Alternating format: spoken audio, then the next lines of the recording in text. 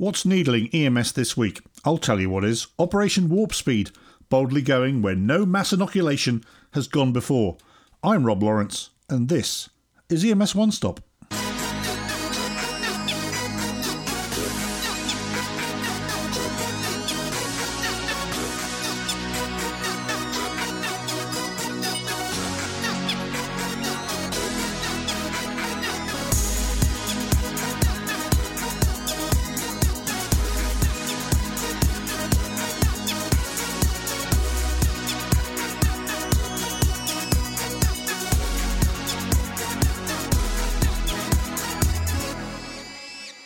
Hello and welcome to my one-stop extra. On today's podcast, I will deliver a full narration of my article that originally appeared online at ems1.com or many other social media platforms. Additionally, I will welcome a special guest to have a quick chat on the subject and see if we can pull out any takeaways. So before today's read, I would like to introduce and welcome my very special and returning guest, the president of NAMT and the guy with an unfeasibly long title from MedStar at Fort Worth, Matt Zavadsky. Welcome back, sir. Welcome, Rob. It's always an honor to be on air with you, and I just learned so much from you, and you give great insight into a number of issues facing our industry. So thank you for having me on your show. Thank you for joining me. And the new format for my one-stop, obviously, is not only to long-form narrate my column, but to add a little bit of extra into the proceedings. And today's topic, as you know, is the vaccinator and vaccinated. So before we go any further, I hope you're sitting comfortably. Let's listen to the article in long form. So far in the pandemic, EMS has been ever present on the front lines and has been the utility player that has bailed out and propped up other areas of the healthcare spectrum. We've not only responded, but tested, tracked, evaluated, augmented and deployed. In addition to COVID-19, we've also provided mutual aid in large numbers to parts of the country that have suffered both tempest and inferno. With a few months to run in 2020, we're all checking our bingo cards to identify what could be next. The answer is vaccinations, both giving and receiving. It's reasonable to assume that EMS and its competent and qualified workforce will soon feature in the national effort to vaccinate a population of 320 million people. Given the emerging detail on research and trials, we may well have to be part of the plan to deliver 640 million doses, as the inoculation regimen may require a two-part dose over a few weeks.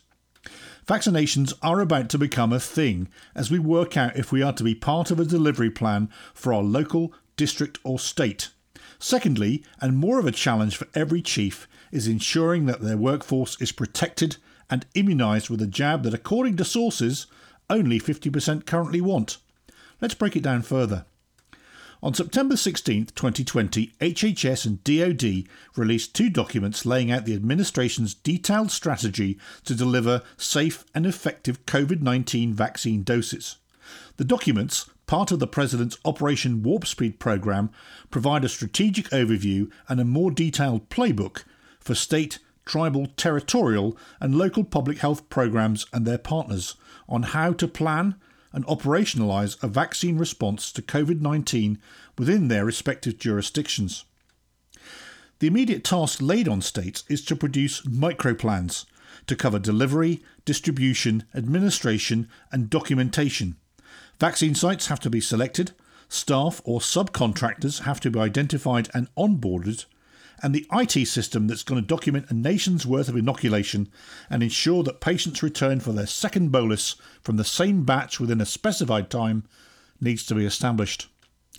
Storage in particular may well be an issue, as typical vaccines should be stored in a refrigerator. For example, influenza vaccines are stored between 35 degrees Fahrenheit to 46 degrees Fahrenheit, which is 2 degrees C to 8 degrees C. But COVID vaccines may have more stringent storage requirements up to and including freezing. The cooler on the truck this time that contains the ice water isn't going to cut it. As part of that preparation, states are beginning to authorise expansions of local scopes of practice. Organisations are being invited to develop processes and procedures with their local health departments to authorise paramedics to administer seasonal influenza vaccination and, when available, COVID-19 vaccination. In short, there's a lot of work to be done in short order, and agencies, departments and organisations need to identify their place in the task ahead. According to the Warp Speed document, plans and planning are afoot. This may all lead to a case of hurry up and wait, as the actual arrival, post-phase 3 testing of the vaccination from one of the manufacturers remains, despite political promises, at an unknown date. An immediate leadership and management challenge is emerging, which must be addressed before we inoculate the first patient. The recently published EMS1 survey on the impact of COVID-19 vaccination amongst frontline personnel yielded, some will say, predictable results. The survey received more than 500 responses, identifying that paramedic chief respondents were most likely to get a COVID-19 vaccine, at a rate of 51% versus 32 to 35% in EMS supervisors, and in 22 to 23% in paramedics, AEMTs and medical first responders. Only a few weeks ago, we lobbied hard to be included in the highest priorities of vaccination rollout. We are in the category of healthcare workers and vulnerable populations, which is where we should be, but there is a current reluctance to be at the very front of the line, which may cause some federal consternation. With the vaccine in stage 3 clinical trials, many are concerned over the potential side effects, speed of the approval process, efficacy and availability of an imminent vaccine. Many more believe that they've been operating in the COVID-19 environment for the last 6 months and are fine. Why should they be vaccinated now? Just as a postscript to that, of course, our president is currently in hospital because perhaps he had the same views. Who knows? There are a lot of known unknowns going forward, and to feel weary of COVID-19 considerations is perhaps a natural thing. But the challenge is to follow the science and not an infodemic of disinformation, and to ensure our own clinically minded staff understand the risks and benefits to their health and well-being. Public health understanding and messaging are going to be a major player in the next few months, and to put the minds of our overworked and probably exhausted workforce at ease, we must keep them informed and engaged. So that was my take, and obviously I'd like to hear yours in the comment section of the original article on EMS1, but the reason for having a guest on is to get a little bit of an overview and a little bit more insight. So from your national perspective, Matt, you're sitting as president of NEMT, how are things going in terms of, do you think, us being ready and prepared to assist with the national effort to vaccinate 320 million or 640 million, plus flu jabs, plus normal daily business, so that's about 1 billion syringes we're about to go through very shortly. Yeah, if we can actually find the syringes and the medium upon which to administer the vaccine. And Rob, excellent job on the article. I really enjoyed listening to it as well as the earlier read. You know, one of the great things that's happened during the course of the coronavirus is a number of the large national associations have worked in concert to push very good public policy and opportunities for the EMS profession. And relating specifically to the vaccine, there are a couple of things that EMS professionals really need to understand. One is we've all worked really, really hard to make sure that EMS is in the top tier, tier 1, of being able to be vaccinated for the coronavirus in whatever way that looks when it's finally approved and gone through all of its vetting. And that's a huge accomplishment. And we really want as many of our EMS professionals to take advantage of that opportunity as possible. So I think the first thing we should talk about, Rob, is the potentially natural skepticism, if you will, of EMS practitioners on vaccines, and specifically this one. And you referenced it a little bit in your article. What do you think the reception is going to be from the EMS workforce when the coronavirus vaccine comes out? Well, let's go straight to the EMS1 survey that happened last week and was reported on, and I think you commented on that we saw about 50% of our line medics are either nervous or skeptical or weary or possibly, and I think you may have said this, just tired, and are saying, nah, we'll give it a miss. Well, then compare that to we've just been lobbying to have us up the top of the tree for the inoculations. Are we going to go back to the feds and go, haha, just kidding? I mean, how are we going to rationalize this? Yeah, I certainly hope that doesn't happen. Even something as simple as flu vaccine has taken a long time for the EMS practitioner to really understand that they need to get it. And, at MedStar, we just did a massive flu vaccine initiative with our workforce. And for the first time in a very long time, we had nearly all of our workers come for that vaccination. Typically, we get, 55, 60% that will come for the vaccine, but we had well over 90% this particular time. And I had the opportunity to do a couple of those clinics and actually stick people with needles and give them their vaccine, and took that sort of straw poll when was sticking people into their deltoid with the flu vaccine and asked them, if a coronavirus vaccine comes out, are you going to get it? And much like we saw in the EMS1.com survey, the vast majority of street medics said, no, I'm going to pass and wait until the second wave or the second round of the coronavirus vaccine. And when I asked them, why is that? Part of their, and actually a large part of their trepidation with getting the vaccine when it first came out was the science and their perception of the speed at which this vaccine is going to be approved. So I think we as a country, we as healthcare professionals, we as, literally just those frontline healthcare workers really need to trust that this process is going to be such that the vaccine is going to be safe. I won't comment on the effectiveness yet, but will be safe when it's finally made available to the public. And we really, really need to have our frontline EMS workers get this vaccine as soon as possible once it comes out in order to be part of the vaccinator, to your comment earlier. And we'll talk about that, in a few minutes, but would strongly encourage people to do it. And we recognize that, EMS professionals typically tend to see the worst in everything, but let's put that aside. And when it becomes available, really do everything that we can to make sure people get vaccinated. I'm one that I don't want to see this whole thing politicized. And there were some earlier comments that, yes, we're going to have it ready by the election. Perhaps that's driving people's nervousness that they're going to push this thing through. The clinical folk and the research folk I've spoken to are very, very clear that until we get a successful trial, and of course there are a number of Johnson & Johnson over here, AstraZeneca in the UK, and I'm sure many, many others are working through this in an appropriate way. And so I don't think we're going to see this until it's ready, as opposed to when the politicians are telling us we're going to get it. And perhaps that might just do a little bit to, persuade people that it's not such a bad thing if we just follow the science, I guess. Yeah, and that's going to be the key. And EMS workers, again, tend to be a little bit more clinically savvy than the general public. And I know that that's been a concern from the general public, that they're, thinking that this is being rushed through. And of course, if we can provide the information to the EMS workforce, to the healthcare practitioners, that, yeah, this is the trials that it went through. And yes, it's reasonably effective and very safe. We just need to keep communicating that as a way to get more people willing to take the vaccine. That's vaccinated.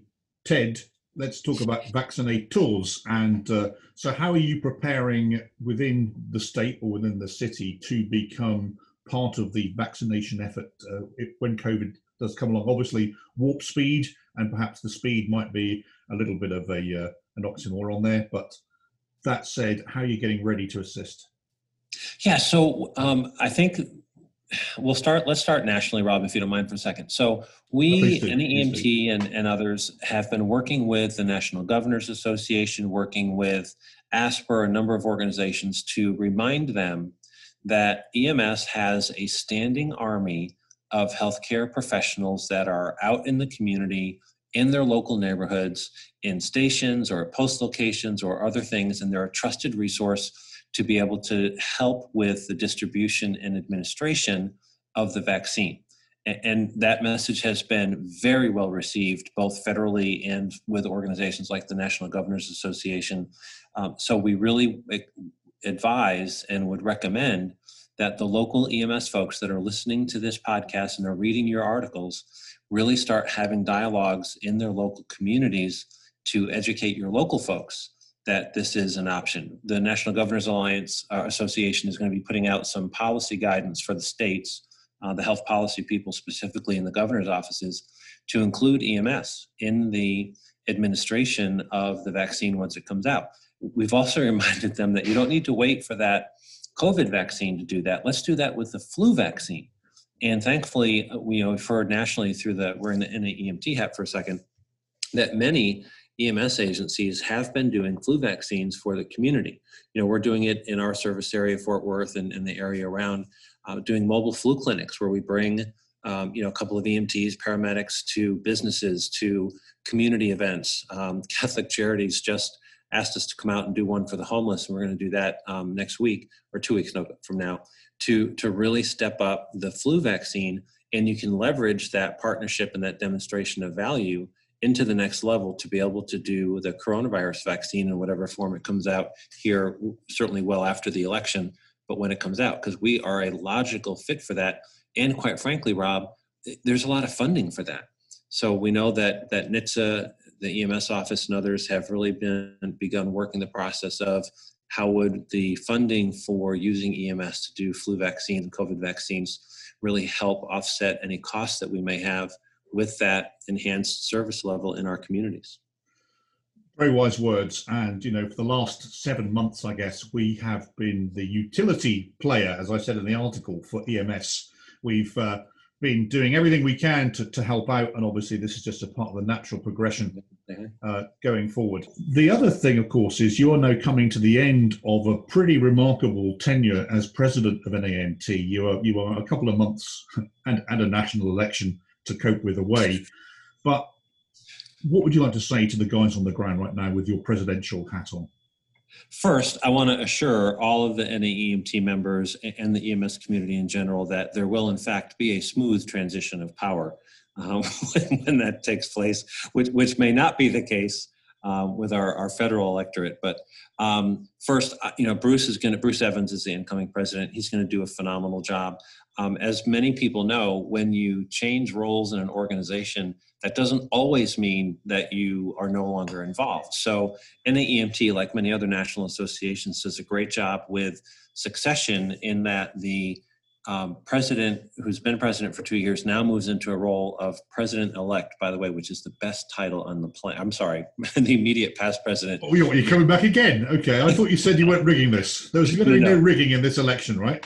No, immediate past president, which I've been told by other folks is really the best title on the planet, but still obviously will remain very involved, part of the executive committee for NAEMT.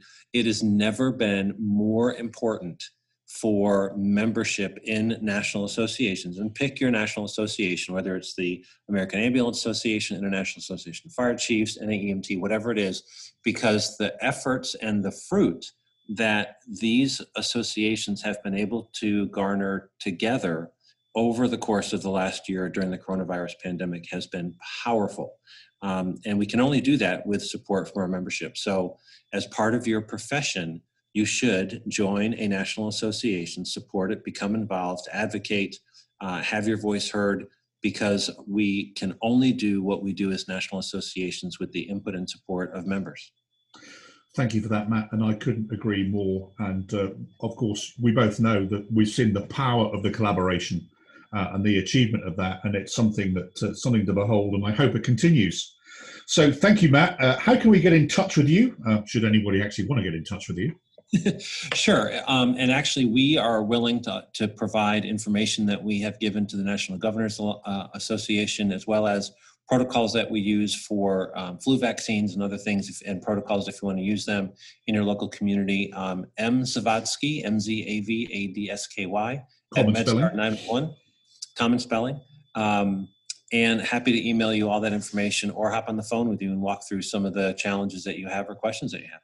Great. Thank you very much, Matt. And I can be followed on Twitter at UKRobL or LinkedIn. That's it. I've been Rob Lawrence. My guest has been Matt Zavadsky. Together, we are the Statler and Waldorf of the EMS environment. And until next time, bye for now. That is all for now, but if you're listening on the SoundCloud, just hang on for 1 second, because coming up next will be Chris and Kelly with Inside EMS. See ya.